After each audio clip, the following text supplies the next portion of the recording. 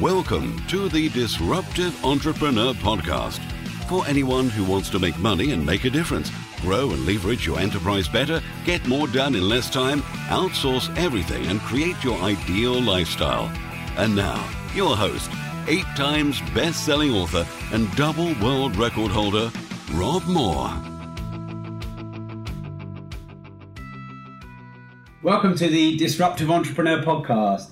I'm very excited. I'm always excited, but I'm especially excited to have a really good friend. We've been friends now, must be 10 years. 2007 we first met. Yeah, so pretty much bang on 10 years. And I get asked a lot by people about networking. And I thought, who's the go-to person I know in the UK about networking? And Mr. Just Want Ray is half of the go-to team in networking. So could we get a bit of your story before we start? Yeah, I mean, way back then in 2005-06, I was working in IT. Been doing that I was doing really well at it. Got to a senior position, looked after a team of about 12 people. And then I was handed that book, the magic book, Rich Dad, Poor Dad. Yeah. And that just completely... Because up to that point, I was Mr. 9 to 5 through and through. Yeah. I had my career sorted. I had my gold-plated pension sorted. All I had to do was another 20-odd years and I was all right. Right. Yeah. But that book just completely flipped everything in my head. It kept talking about assets and kept talking about income from assets and you not having to be around to be paid. And I'm just like, no, that can't be real. And it was a complete shift in my mind, and I had to think differently. And I just went and read every single book I could. And I was just getting every Robert Kiyosaki book I could. Then every time I met somebody successful, I asked them, what you're reading, what you're listening to. Yeah. Started getting them. So I would say up to 2004, 2005, I was very happy with what I was doing. I was very happy with my career. So you disrupted yourself. Yeah. This podcast is called The Disruptive Entrepreneur. Most people get disrupted. Yeah. That's quite a big decision, isn't it, to turn away from a good career and a good pension? Everybody, including my family and my close friends and my boss, thought I was completely nuts. They said, but what are you doing it for? Because you've always been Mr. Reliable, Mr. Safe, stick to your job, keep your nose down, do the work, don't disrupt anything. And I thought, you know what? I could do that for another 20, 30 years, and what would I have to show for it? I might have a pension if we're lucky, but then I won't. But unfortunately for me, Sylvia and I were on the same page, and we started a personal development journey first because we met through the Chris Howard company. Yeah, so we met at an event, a personal development event, didn't we? Yeah. Yeah, a big rah-rah one before the crash when everyone was into it. Yeah, it was all. But the funny thing was, the week before we met, 3 people asked me, "Have you met Rob and Mark?" Yeah. And I said to Sylvia, people keep asking me if I met Rob and Mark. And I was like, I remember hearing about you guys. And then we were both at the same event. And then we met at that event. And we probably high-fived at some point, didn't we? Yeah. And we just had a conversation. I remember having a conversation. I thought, you know what? These guys are going places and we're on a similar sort of journey. And we were at the start of our journey. And I didn't realise at the time until a few years later, you told me that you guys were at the start of your journey because Progressive had just started that year. Yeah. We decided, end of 06, plan. Yeah. January 2007 incorporated. So, we bought 20 properties in that first year, 06, but we're still working in a job. Yeah. Did you have like a plan? If you're Mr. Plan, safe in the old world, did you have a plan like, okay, so I'm going to get into property for a couple of years, or I'm going to do something for a couple of years on the side and then resign, or did you just go, resign? No, well, it was actually interesting because Sylvia's background's in finance and accounting, my background's in IT, and I've always been very risk averse, and she's very risk averse. And I was very loath to leave my job. Yeah. It was a real struggle for me to do that. But I was on the train one morning and it was on the Metro newspaper and it said on the front page, you won't retire till you're 70. And you imagine sitting on the train and you're looking down the carriage and all you can see is, and I thought, my God, that's the most depressing thing I've ever seen in my life. And then I went into the office with my boss and we were sitting there and we were having a laugh and a joke. And he was a good mate of mine. And he said to me, you know what, we're lifers. We're going to leave here when we retire. And I remember sitting there thinking, that's another 32 years. Yeah. If those newspapers are right. And I went home to Sylvia and said, I can't do this for another 32 years. And then I resigned a week later. Wow. And then I thought, what the hell do I... Yeah. so considering you're Mr. Safe and Sylvia's Miss Safe, you walk away from a good thing. I thought I can find contract work in IT. Yeah. We started our education in property. I Googled and found a networking event about 200 metres from where I worked. Wow. And apparently it's been going for 3-4 years. And I've been walking past that pub and going in that pub for a drink. But little did I know, on a Tuesday, Wednesday evening, they had a networking event for property investors. Right. So let's pause there if it's all right. I'm a bit of a serial interrupter, but it's just because I purposefully didn't have any set questions because I knew we'd just be able to put the world to rights as we normally do when we catch up. But let's keep the slant, if we can, on this interview on networking. Yeah. So we'll get there. So it's kind of funny. I didn't really pick this trend up in your life. But fast forward to, 9 years later, and you've got an amazing networking event going, which is the biggest individual privately owned networking event in the UK. Yeah. And then you sacked that off as well. I think it's... I think one thing we realise, there is a point in your life where you need to make a decision to move on. Yeah. And something that may be great may no longer be serving you in the way that you want to, or it may be holding you back. Or you may have changed and it just hasn't changed with you. Yeah. And one thing, I'm not that... It's 10 years ago. I remember sitting in an office and I was on IT contract work, and the guy says, if you don't take the full-time job we're offering you, you're going to have to leave. I remember saying, that's fine. Yeah. And in the back of my brain going, what the hell are you doing? He's just offered you full-time employed payment and you're saying no to it. Mm. And I think 18 months ago, before I read all these books, before I did the personal development, I would have bitten his hand off. Mm. And it's probably society that's indoctrinated those thoughts, hasn't it? Yeah, definitely. To play it safe. Yeah. Take what's in front of you. Yeah, we stopped the Berkshire Property Meet, and a lot of people still can't understand why we did it. Well, I keep asking you, what's the real reason? So let's just put this into context for those listening and watching the podcast who don't know. So you started the Berkshire Property Meet when? April the 3rd, 2007. Okay. And when you finished it, what was the biggest attendance you ever had at that event? The biggest attendance we had was January that year. Who was the speaker? Mark Homer. Yeah, my business partner. But it's funny how we fill the room quicker when he's speaking than when... All right, edit that bit. So, I know, because we often used to do the January one. Yeah. And we you'd regularly have 250, 300 people. Yeah. And we had we could have... I'm not joking here. We could have easily got 400 or 500 people. Yeah. An independent networking evening. That's amazing. But we knew that the venue wouldn't take, and we just said, look, this is more than enough, and it's going to be a fantastic... They'd have had to have an extension at the back, wouldn't it? It's quite a long, thin room. It is. It's getting longer and longer. The main challenge was, they always used to say to us, when you do these big January events, none of our guests can park in the car park. Yeah. All the people on the road... It's a huge car park. It holds about 400 cars, but it's just rammed with cars, and it's just...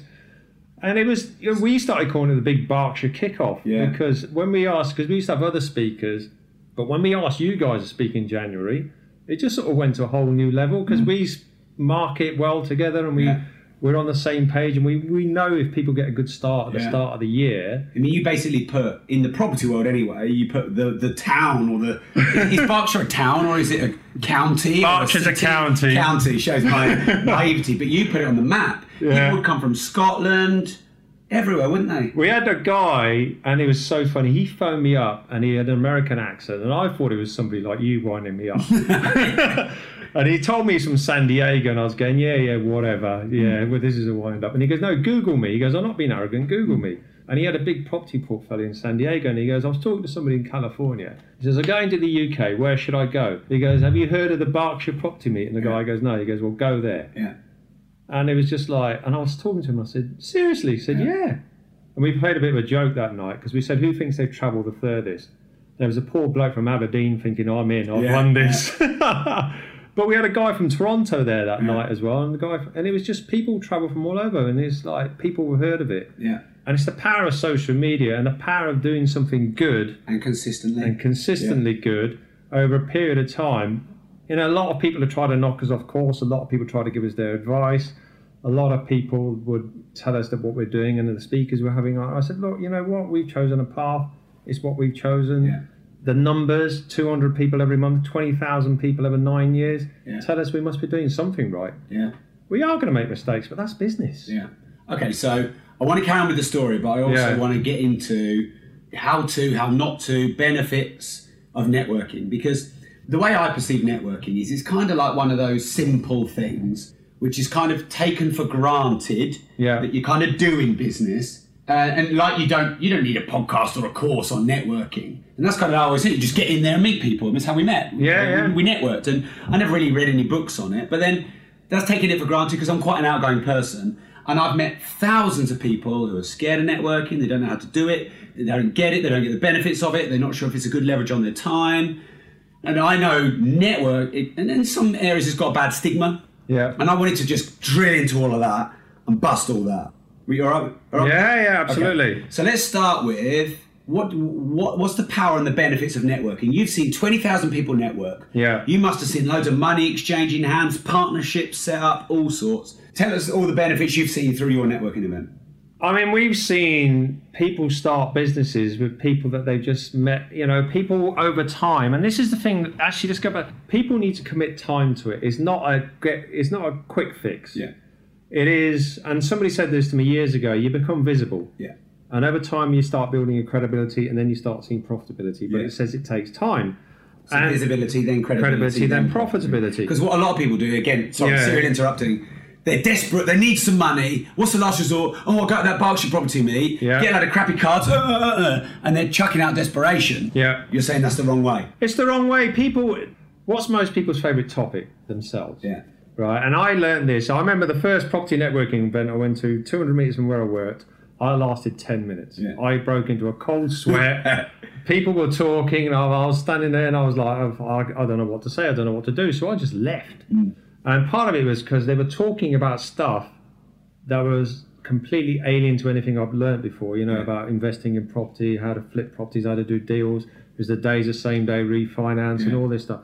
And I left because it was all alien to me, and I thought, they've got to be all wrong. It's got to be a bunch of crooks. But there was something about it that made me go back. But was there a part of you, if you're honest with yourself, felt a bit uncomfortable? Because there's very uncomfortable. A lot of knowledge you don't know about. And it was the terminology. Yeah. But surely that's the great thing about going to events, to learn. Yeah. And I said to a lot of people, one of the things I say to people is, you can go out, and if you Google it, you'll find all these terms that people are using. There'll be an explanation for them. Yeah. And once you learn those terms, like what BMV means, below market value, and all this kind of stuff, it takes away the mystique. Yeah. And then you think, oh yeah, I know what that means. Yeah. I know what that means. I know what that means. So I find some irony in this.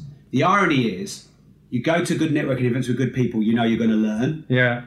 But all the self-doubt, fear, worry, I'm not good enough, I don't know enough comes out. Yeah. So what advice would you give to someone going to networking events when they feel uncomfortable? Because for me, I'd want to go to a networking event when you've got billionaires and gods and gurus. Yeah. I want the best people. But there's definitely a part of my ego that's going to go, oh, well, I'm scared, and what if they ask me questions I don't know the answer to? I went to a networking event last night, and there was 300 people there, and it was a speaking event. And I remember walking in there, and I thought, who do I speak to? Yeah. Right? And I remember this cold sweat coming over me. I thought, I've been doing this for years.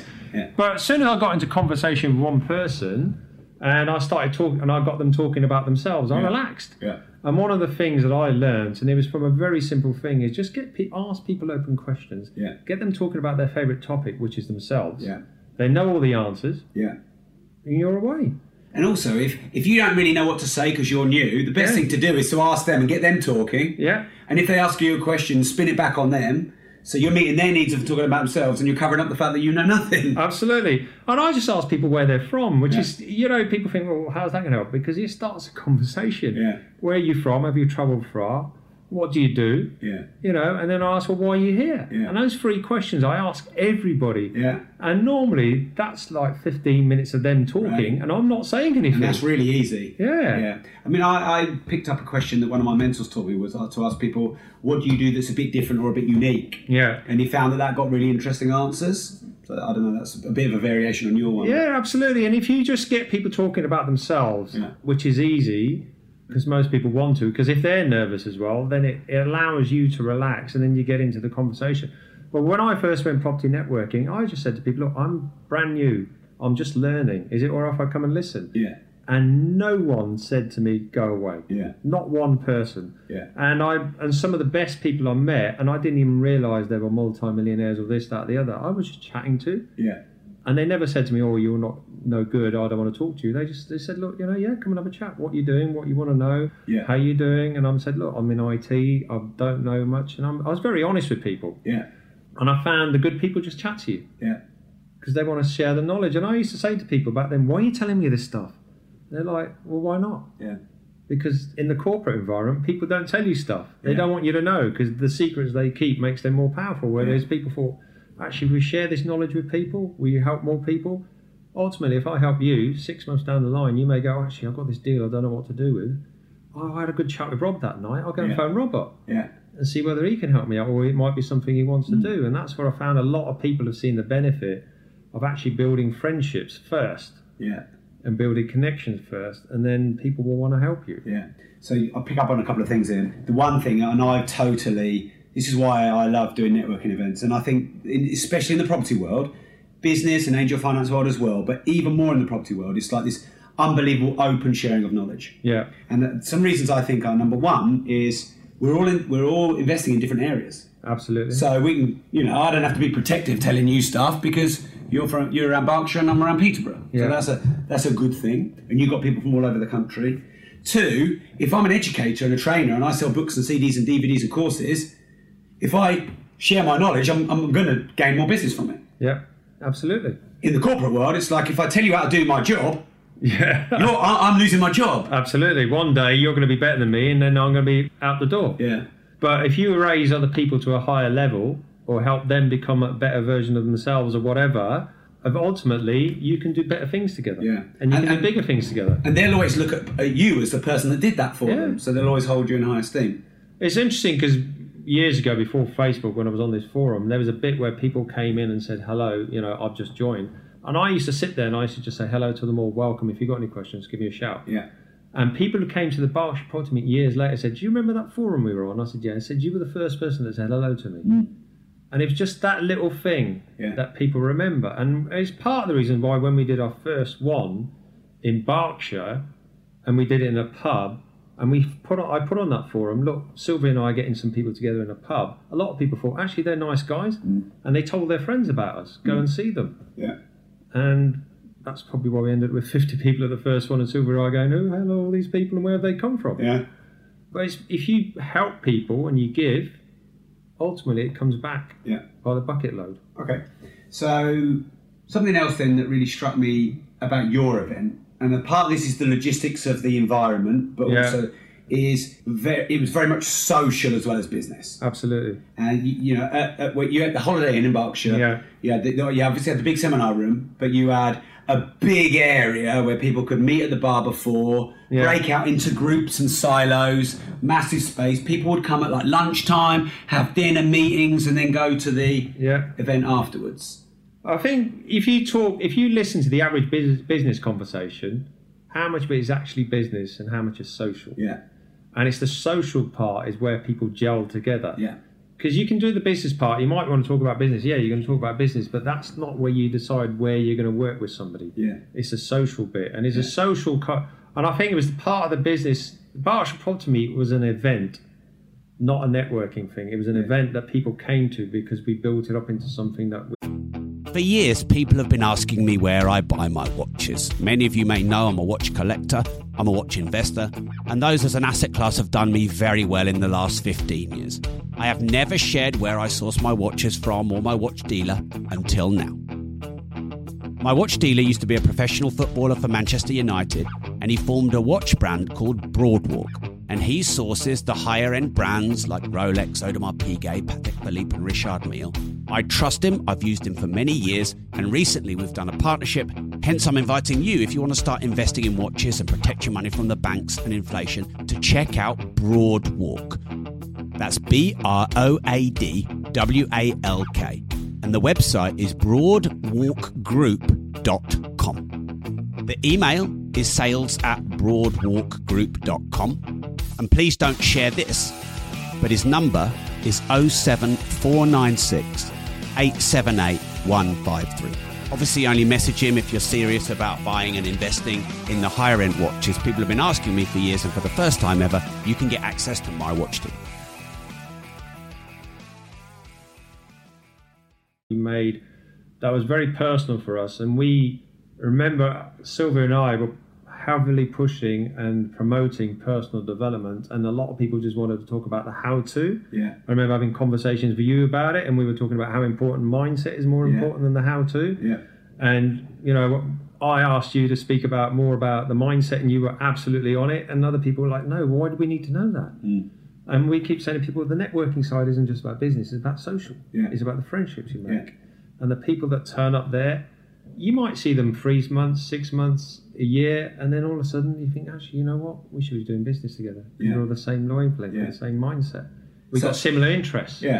So even if someone turned up and wasn't really prolific, in 6 or 9 months, when everyone knows they see them all the time, they have the, as you say, it was the visibility first, wasn't it? But I mean, sometimes visibility can equal credibility, even if there's no credibility, can't it? I remember seeing. Do you remember that Man U photo where someone got in on the Man U photo, and because he had the top on and he was stood on the side, everyone thought it was a Man U player. They did, and then they actually did a TV show about how he managed to get in.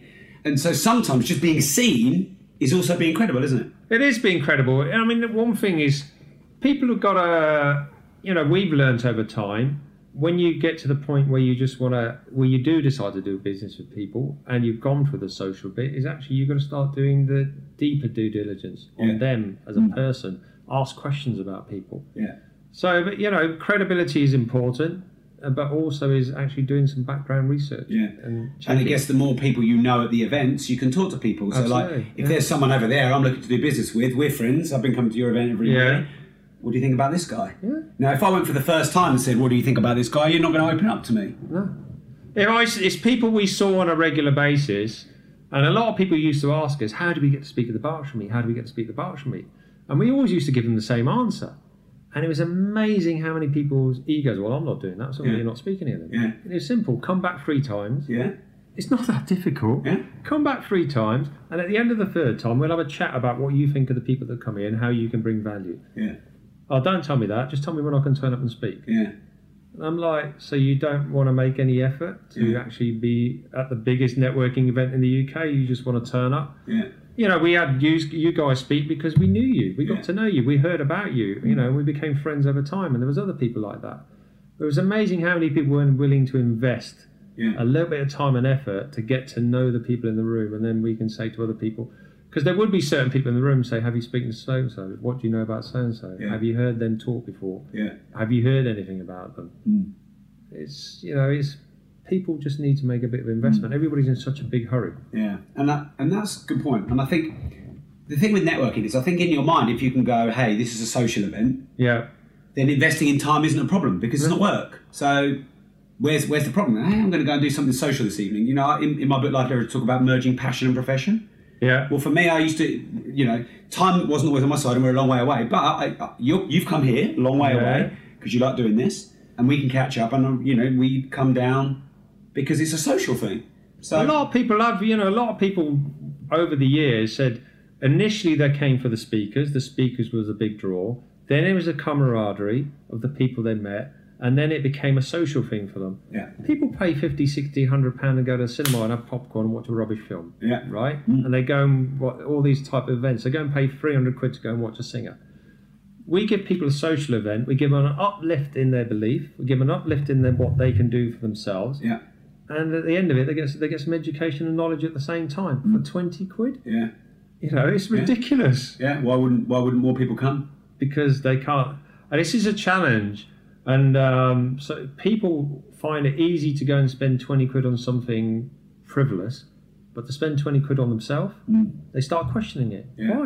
Why can't you invest 20 quid in yourself, in your education, or £1,000 in your education? They'll quite happily spend £1,000 on a TV and not think about it twice. But to spend that money on themselves so they, in the future, they can make more money. Why is that such a big challenge? So what other reasons do you think people have got that they don't go to networking events other than self-investment? People believe they're going to be sold to. And it's amazing how many times I've seen the comment, leave your wallet in the car, don't take it in the room. They believe that somebody will find out that the fact that if you leave your wallet in the car in Berkshire, you'll get it nicked anyway. No, that's slow down the road, mate. No, it's nice, but it's interesting. I had people used to turn up and say, "Well, I've known about you for 6 years, and I finally turned up. Why did it take you so long?" Because I thought we were going to get ripped off. By who? Yeah. And for 20 quid. Yeah, for 20 quid. And, I heard this and I heard that. And I said, so what do you think since you've been here? Yeah. This is amazing. It's the best thing I've ever been to. I met some really good people. What other reasons then would people not go? Lazy. Yeah. They can't be bothered. Do they maybe not see it as a good investment of time? Because it's not like absolute and direct. Maybe some people don't want to, I'm sitting here listening to this podcast and you're telling me it's got to take time and I've got to wait 6 months. And, maybe sometimes people want it a little bit quick. One of the biggest challenges, and it came up last night, the guy said, he hears these words, I want you to show me how to get rich. And then he goes, what's the final word he said? And everybody shouted, quick. Yeah. And he goes, get rich quick doesn't exist. You can get wealthy, you can over a period of time. But he said, if you're not willing to invest 10 years into something that's going to make you wealthy for the rest of your life, and into your passion, why are you starting it for? Yeah. Here's the funny thing as well, because I like to see the paradox in things. If you went to a networking event and you tried to rush, so let's say I needed to raise some money for a property, because I know you do joint ventures as well. Let's say I needed £1 million for a property, or 100 grand. Let's make it not too much. And I go there, I'm going to rush it. I'm going to be like, not listening to you, like, mate, have you got 100 grand? I'm going to be in there too hard, aren't I? I'm going to be putting everyone off, pushing them away. Whereas if I thought, I'll go before I need money and build some relationships and took it slowly, and then 6 months down the line I might need some money, you're probably going to be more open to talking to me about that. And I know people come to our events and there are some very wealthy people in the crowd. And the very wealthy people observe other people. And they watch what's going on. They don't have a sign saying, I've got 10 million quid, come to me. I saw a classic case of the Berkshire meet. This guy come up very much like you just said. He needed some money to do a property deal, and he was anxious. He was I need money, I need money. Yeah. And he was talking to me, and I said, look, there are plenty of people. He goes, well, where are they? And I was going, I'm not going to tell you who they are because they're friends of mine. Just go and chat to a few people, and then we'll have a chat at the end. And he come back to me and said, that was a waste of time. I said, why? He goes, there's nobody with any money. And the guy he'd just been speaking to, I knew, because I had a conversation with the month before and the month before that, had £500,000 that he was looking to invest with the right person in the right deals. And I remember saying to this guy, I said, stop asking people for money and get to know them. And I spoke to the other guy, the one with the money afterwards. I said, you were speaking to him. What did he say to you? He goes, I got no money, I need money. I got no money, I need money. I said, how did that make you feel? And he goes, I couldn't wait to get away from him. He goes, he didn't even ask my name. He didn't say hello. He said he just come out with a load of drivel about the fact that he's got no money, he needs money, he's got and he said, I just switched off. But he goes, if he'd just spoken to me, had a chat and said, look, who do you know who might want to invest in this deal? I might know something. He goes, well, why don't we have a coffee? Why don't we catch up? And that's what people do. People don't like to be hunted. They don't like to be targeted, do they? No. So if you could, this might be a guess, so let's just play around with this. Roughly how many times do you think people might need to meet and exchange a chat before there's comfort enough to start doing business? It's interesting because sometimes... Give us a range. It could be, 2 or 3 times. It could be a dozen. It depends on the individual. Of course, Because some people are very cautious. And they will push people through some hoops before they would even consider talking business with them. But there are some people who jump. I remember once a guy come up to me at Berkshire and he goes, "I got £300,000. What shall I do with it?" Right? And I said, first of all, shut up. Don't tell anybody about it. I said, it's nobody's business in this room how much money you have. I said, just go and chat to a few people. I said, come here for the next 3 to 6 months.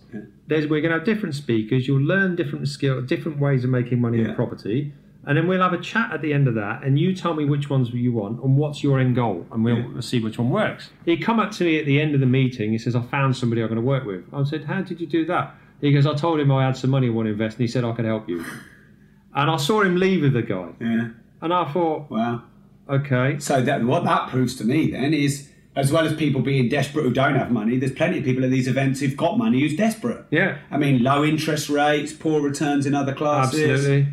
So you get quite lucky. You can get quite lucky, but it's, I said to people, if you do meet somebody who's desperate like that, educate them a little bit, tell them to take a step back, think about what they're going to do. If somebody's a sophisticated investor, they've been around for a while, they know what they're doing, and they can spot when somebody's not talking honestly to them, that's fine. They can take as many risks as they want. Yeah. If somebody's a little naive and they're first coming into property, they need some protection from themselves. Sure. So you reckon 2 to 12 might be the range. Yeah. So the average might be 5 or 6. Yeah. So common sense says if you get yourself to 5 or 6 networking events, the same one for 5 or 6 months, good numbers game, you're gonna fall over either some money or partnerships or connections or customers or whatever it is you want. You will definitely make, if you come to the same event 6 times, you're guaranteed to start seeing people, and they will start seeing you and going, oh, I've seen you before here, how's it going?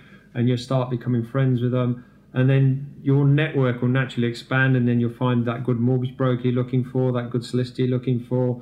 Maybe you will have a challenge with a tenant or a development or a builder, and you think, actually, I can phone up Rob, or I can phone up somebody else, and we can have a chat about it. And then that's how your knowledge starts growing. Well, because I know working with you on Berkshire Property Meet that, you definitely helped us, and many of your attendees bought our books and things. And I also know sometimes there'd be a third of the room at Berkshire is progressive community members too. It was good because it's mixing people together. Yeah. You've got a great way of teaching people, you've got a great education system, you've got a great, and I love the fact that you guys focus on the mindset and help people get that right first. And getting those people to come down to Berkshire and meeting with other people who've never been part of your community yet and mixing them together, you're spreading the knowledge again. Yeah. And it's helping other people. And, we see people all the time and say, look, people come up to me all the time, who should I go and train with? I said, okay, what do you want to achieve? Yeah. Just want to make money. Why? Why are you asking me stupid questions for? So really, if I could translate that, you're saying if you go to a networking event, you want to go with an outcome. Yeah. You want to be clear what you're going for. Absolutely. If people who turn up at a networking event and they say, I'm going to meet 1 or 2 good people tonight, I'm going to make some great connections, or I'm going to meet the person that's going to connect me with a great mortgage broker, or a person that's going to connect me with somebody who's got some money. If you turn up with a purpose and a reason for being there, the chances are it's going to happen. Yeah. If you turn up and see what's going to happen and nothing happens, you got exactly what you were expecting. Sure.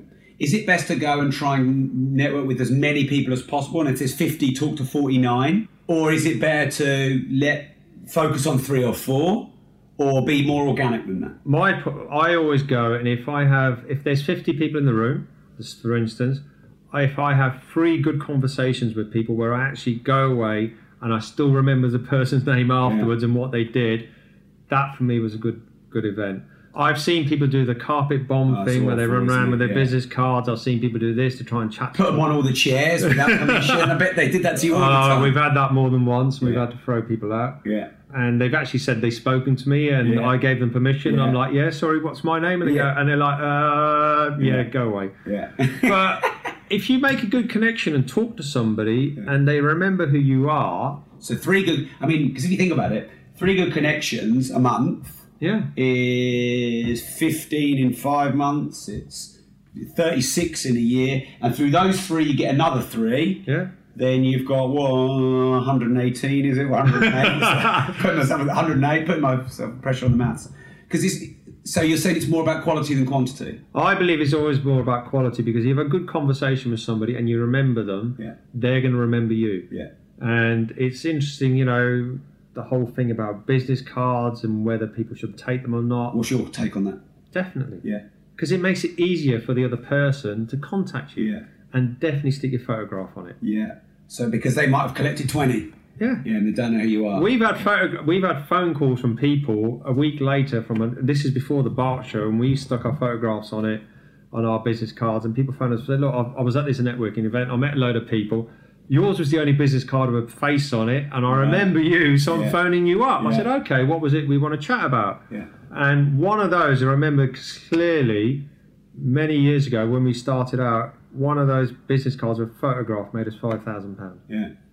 Because a guy wanted a connection with somebody else that we happened to know, and they ended up doing a deal together, and he paid us a finder's fee. Yeah, great. Okay.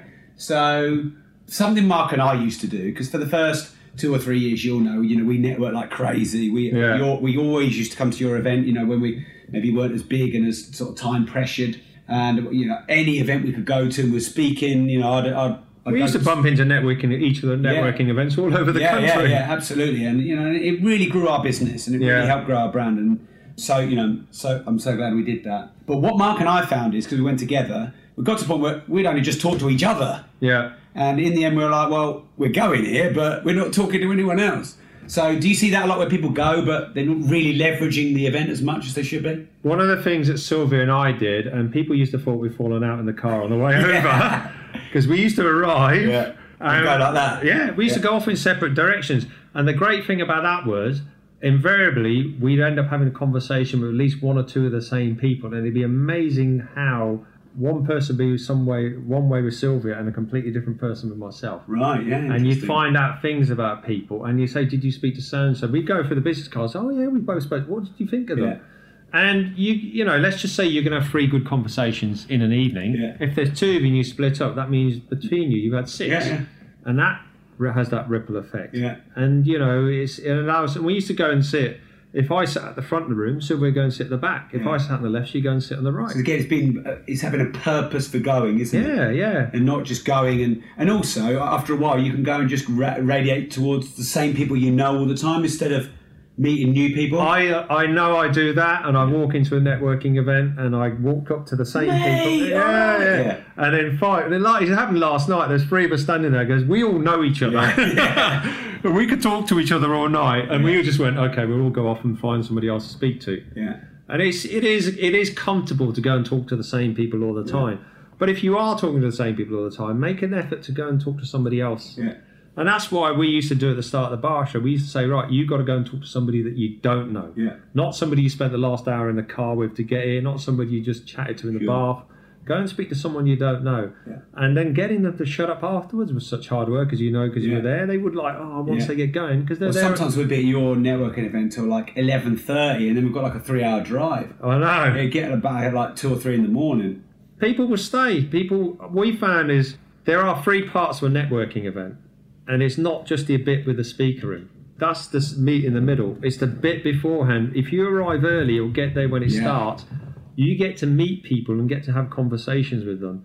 And then if there's a great speaker like yourselves have been there, it stirs up the brain and it gets everything focusing, thinking. And then afterwards, you have even better conversations with those people because you think, oh, what did you think about what he said? What do you think about that? What do you think about this strategy? What about, have you ever done this?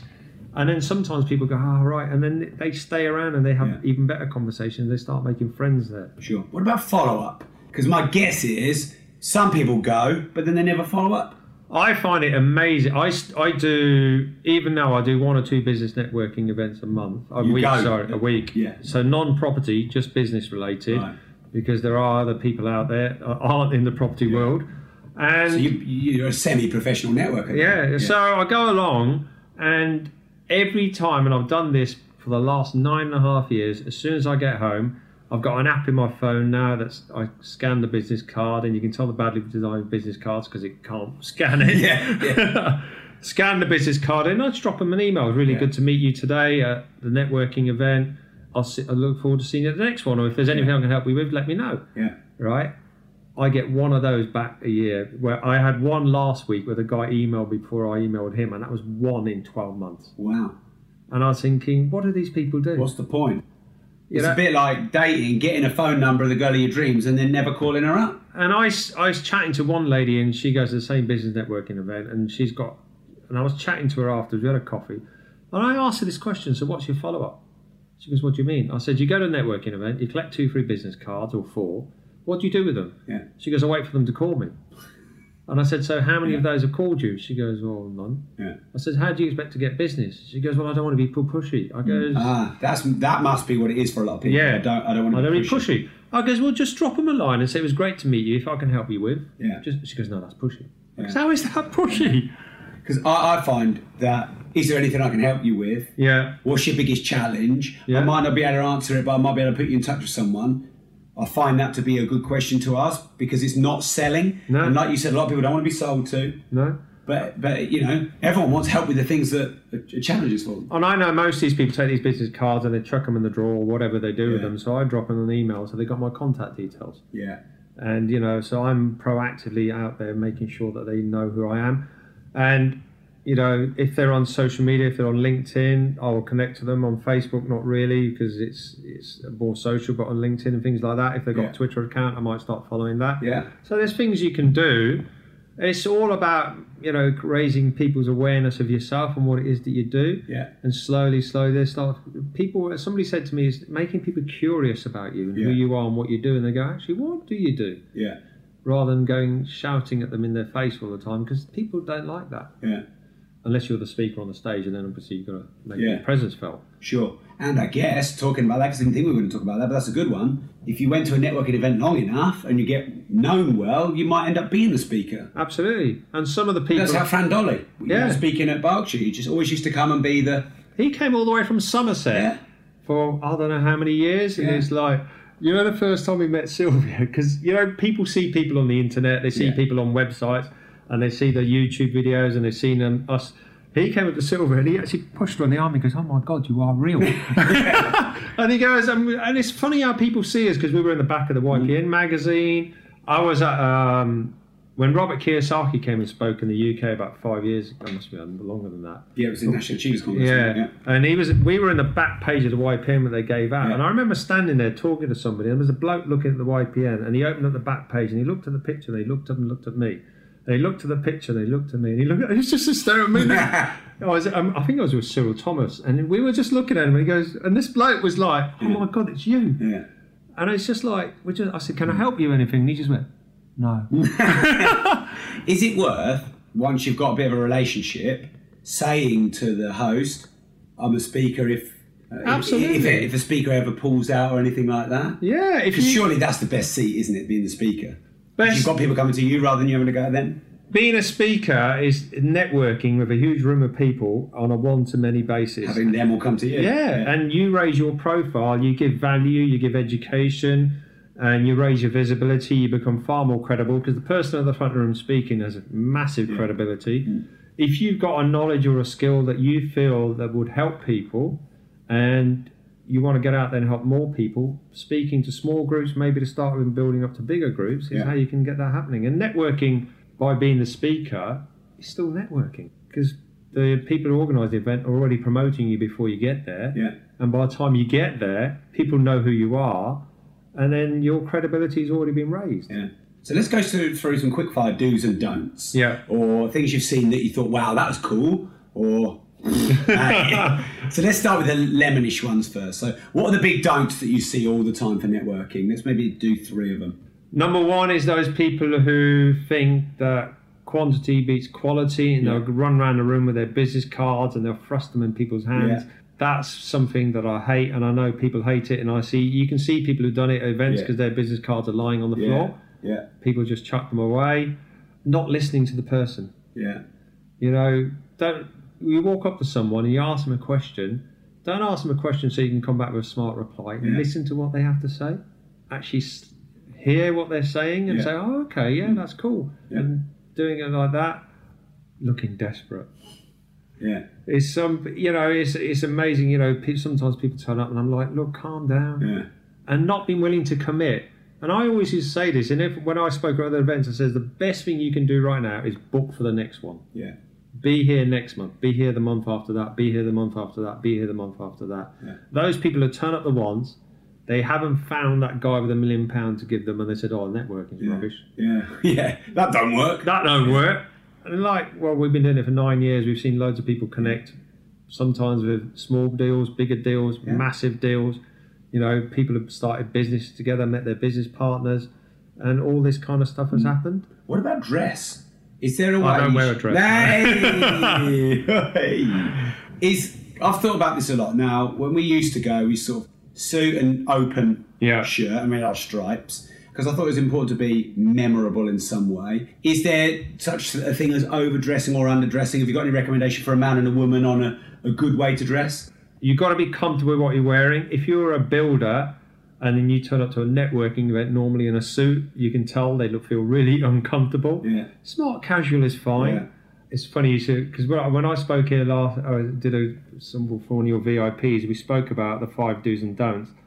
And number 2 was in your list was BO for people. Yeah. Personal hygiene. Oh, is that? Brushing your teeth. Not overdoing it with the aftershave and the brute and splashing it all over and all that kind of stuff.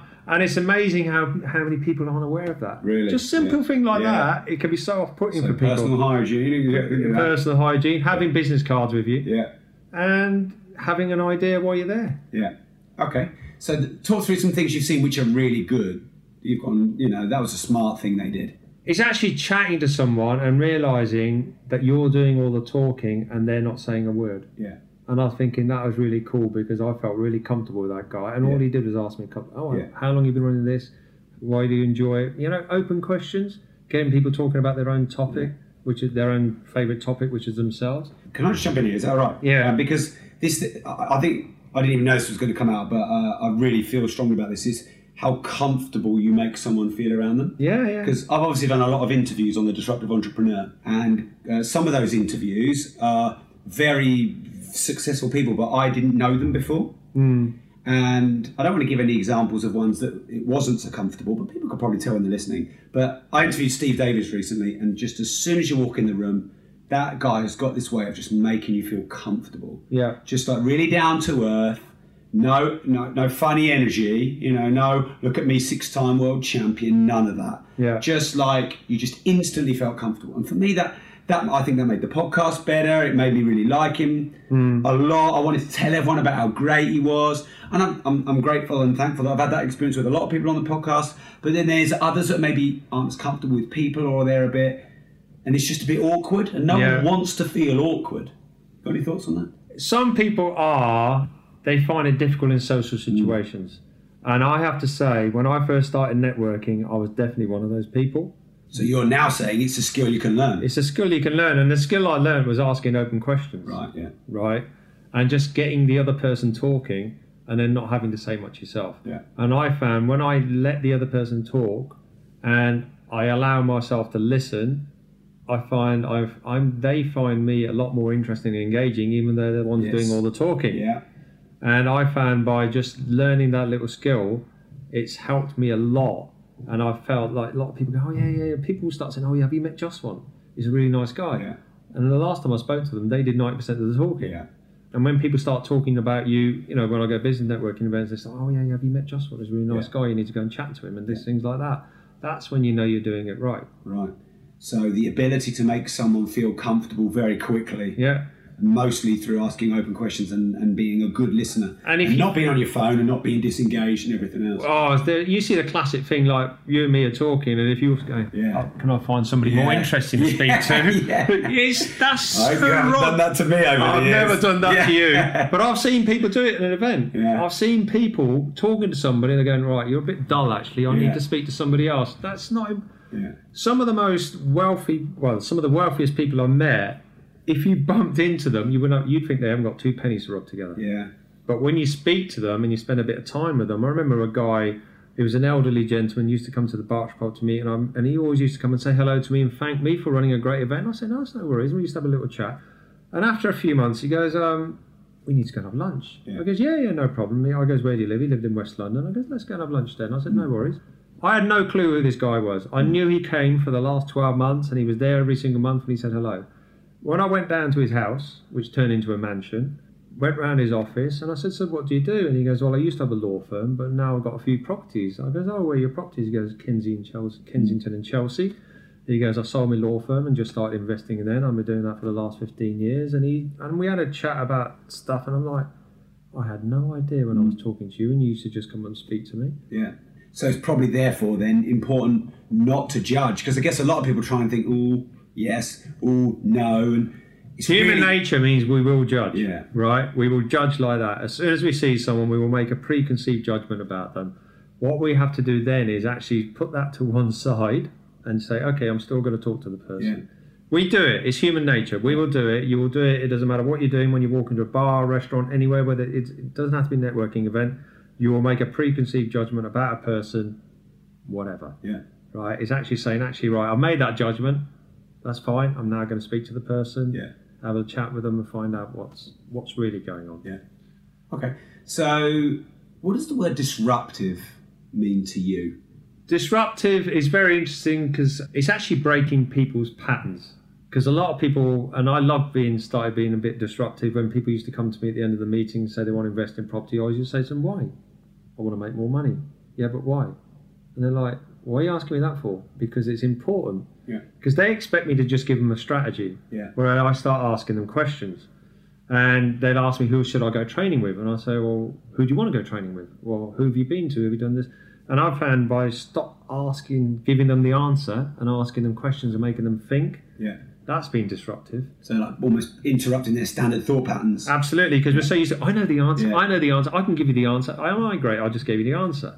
But you're not actually helping them by actually making them think or make a decision or pushing them to do something that... Because I could quite, go up to Peterborough, go and train with the guys, they're going to be fantastic. I'll say, go and do that, and go and do that, go and do that, go and do that, and decide for yourself. Rather than just say, no, I'll go and do this, go and do that, go and do this. Yeah. Push them a little bit. And it's, before, it's probably for education and stuff, and through being employed a long time, being right and knowing the answer, but actually when you help people more by being the opposite of that sometimes. Sure.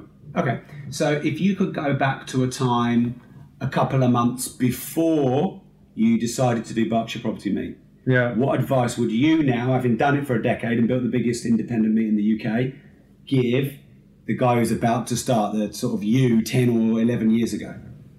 Make a decision you're going to do it. Yeah. Right. We made a decision we were going to do it. We were at a personal development event and we walked out and we said, we've been talking about this too long. Let's get on with it. Decide a date and a time. Do that. Let people know you're going to do it. And then take it from there. The networking industry is a lot different property-wise now than it was then. But actually then commit to it for a minimum of 12 months. Yeah. Don't think I'm going to give it a go and see what happens. Actually commit to it because it takes time to build up a networking event. It takes time to build up that fan base that's going to talk about you and say, I went to this networking event. Those guys are great. Yeah. You need to go well. Build your social media presence because social media is so massive now. Yeah. You can say you've had 50 people at a networking event. People go, where's the photograph? Where's the video? Yeah. Where's the actual evidence? Yeah. So it's a completely different ball game. Get out there and go to as many networking events as you can. Yeah, because you go to all the ones, even ones that are seen as competitive, don't you? Yeah. You support them. Absolutely. Yeah. Because they become friends of ours and we help them and then we help other people take events of theirs and they come to us and it just works well. And get out there and speak to as many people as possible. Go to as many networking events as well and see who are running them well, see who's running them badly. If you see somebody that's doing something really, really well, go and ask them how they're doing it. Yeah. And people phone me up and say, how did you do the Berkshire? How did you do this? How did that? I said, look, I'm happy to chat to you about it. Yeah. But won't you be creating more competition? No, we'll be creating more awareness. Yeah. Because there was a point actually when when we started out, there was about 5 networking events you could find on Google. Yeah. None on Facebook, because Facebook had only just started. Now, there's probably, 200? Yeah. All over the UK. But the best ones just still keep going, isn't it? And our numbers stayed the same. Yeah. And our numbers... it's not like people are going, I'm not going to go to yours because I'm going to that. They keep going to yours and then they maybe go to both. Yeah, because we used to say to them, you've been to ours, now you need to go to at least one more before you come back here next month. Yeah. You need to go on in your local town. And people go, but there isn't one in my local town. Yeah. I think you probably find there is. And if there isn't, you should probably start it yourself. Absolutely. If you want to... people coming to you. Because somebody said to us, you said, will be 2 months. I remember somebody saying to me, you got to go and find or get to know 1,000 people in property to be successful. And I thought, I'm too lazy for that. Why not get 1,000 people to know I'm in property and do something that's going to create that awareness? So creating a networking event, which meant more people knew I was in property and people came to us rather than me having to go all over the place. Right. And also you become a bit of a good credibility, a bit of a perceived expert because you brought everyone together. And we said to people, and people said, you must be property experts. I said, look, Sylvia and I are passionate about people. We did this event to bring people together. The theme just happens to be property, and the theme just happens to be wealth, right? But our goal and our passion is we were helped by people in the early days, people like yourselves who gave us knowledge and skills and enabled us to go become better investors, better property people, or better at what we were doing in business. And if we can do the same thing for other people, ultimately some of those people will come back and say, actually, we want to do business together. Yeah. And because we helped them become better business people, when they come back to do business with us, we end up doing better business. Yeah. So it is a virtuous circle. Yeah. There are sharks out there. But I guess if you're well known at a networking event, you're going to be well positioned people are going to tell you about them, you're going to be able to spot them. You do spot them, but there is, it's not a perfect world. You Yeah. can't spot everyone. Yeah. There's some people who are very good at what they do. But at least if you go to a networking event that you're well known at, Yeah. I could say to you, what do you think about this person? And normally, if I say no comment, that means I don't like them. Okay. Final question. Yeah. And thanks for doing this. Really, really enjoyed the time. Thanks for coming to see us. How long does it take you to get here? 2 hours. Yeah, so it's big time commitment. So I want to say thank you for that. No Very worries. grateful. Is there anything I should have asked you that I haven't about networking and being a good networker? It's been a great chat, and it's good that we've known each other for a long time. All I would say to people is commit to going. It's not as bad as you think. If you think it's going to be bad, it's not. You will meet some great people, but then commit to go for the next 12 months. Yeah. Pick an event, whether it's your local one or somewhere slightly bigger, and the number of people there don't really matter, whether it's got 50 people, 100 people, 20 people. Commit to be there and be there on a regular basis. And if you can help out and become part of the team, that again raises your credibility. Sure. And some of the people that helped us out in the early days were people that just turned up. Well, I mean, also, Simon used to help you out as a mortgage broker. Must have got loads of mortgage business. He did, for that. absolutely. He was on the front desk signing very people in. smart thing to do. And there was, Darren used to come all the way from Stoke. And I remember the first time he turned up from Stoke. And I said, so where have you come from? Stoke. And I went, you what? Yeah. You come from Stoke? He goes, yeah. He goes, people told me this was the best place to go. Yeah. But he was helping us out. And then he got to know a lot of people, and he's built a business, which means he's off climbing mountains all over the world now. Yeah. But it's, go there, commit, become part of the team if you can, raise your credibility, and if you can, if there's a gap in your local area, start your own. Yeah. And get people to come to you. Okay. So I want to help you. Yeah. And I know that there's not a lot you need because you're a new dad and you got yourself in a good financial position. Yeah. But how can the community, we've got over 300,000 Disruptive Entrepreneur subscribers in 150 countries. Oh, wow. So, how can we help you? One of the things that, Sylvia and I are still, people think we've vanished the face of the earth. Yeah. We've retired permanently. We are still investing in property. We're still growing our business. You can connect with me on social media for Juswant Ray. And that's JUSWANTRAI. Yeah. And drop me a line. Yeah. If there's anything I can help you with, I will. If you feel like there's business we can do in the Berkshire area, let's get together. Let's have a coffee. Yeah. And, we are very open and honest people with what we share with people. And if you've got questions about yourself, Rob, about progression. Do some diligence on me, call you up. What's that Rob guy like? No. I've got no problem sending guys your ways, and you know that. And it's just, we are going to be doing more, right? We're in a different phase of our life. As you said, we've just had our first child, and we are going to be going into a different thing, and it focuses your mind differently as well. Yeah. Okay. I'm really grateful that you take the time to do this. We haven't done a podcast like this on the Disruptive Entrepreneur, so very nice, unique slot it's got. So on behalf of everyone, just want thank you very much. Thank you, Rob. Been a pleasure, mate. Yeah, thank you. Thank you.